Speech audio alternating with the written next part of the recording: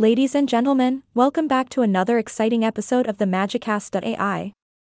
I'm your host, and today, we're diving deep into a topic that might surprise you. We'll be discussing a fascinating group of individuals who may just be in dire need of something unconventional. Yes, you guessed it, diphenhydramine addicts. They're the ones who need cannabis the most. Now, before we start, let me clarify that we here at Magicast.ai are not medical professionals or experts in addiction. However, we always strive to shed light on intriguing subjects, and this particular topic caught our attention. Diphenhydramine, commonly found in allergy medications, is an antihistamine with sedating properties. While it can be effective for combating allergies, it can also lead to dependency and addiction in some cases.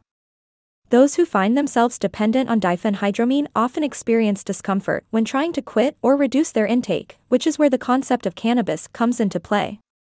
Cannabis, known for its potential therapeutic properties, has been a topic of interest in recent years.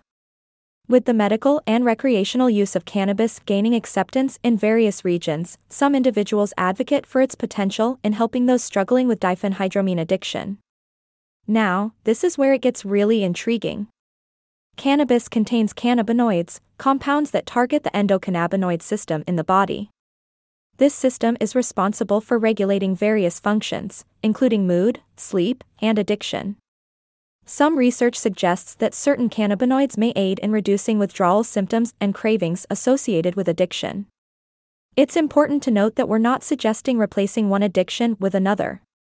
Instead, we're exploring the possibility that cannabis, under proper supervision and guidance, could potentially be utilized as part of a comprehensive approach to diphenhydramine addiction treatment.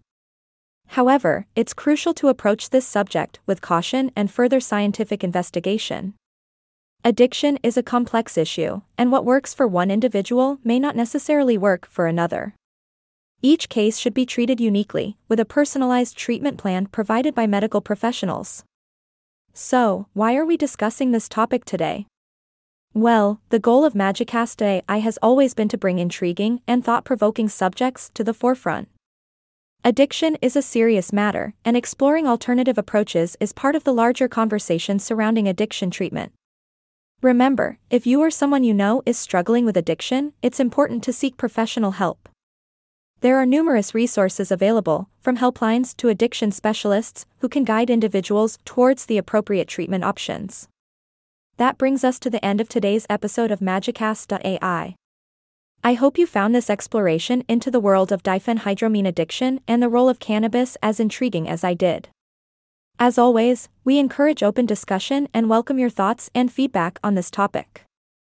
Thank you for joining me, your friendly podcast presenter, on another deep dive into a captivating subject. Until next time, stay curious and keep the magic alive. Signing off with a wink, this is your charming podcast host bidding you farewell. Catch you soon on the next episode of Magicast.ai.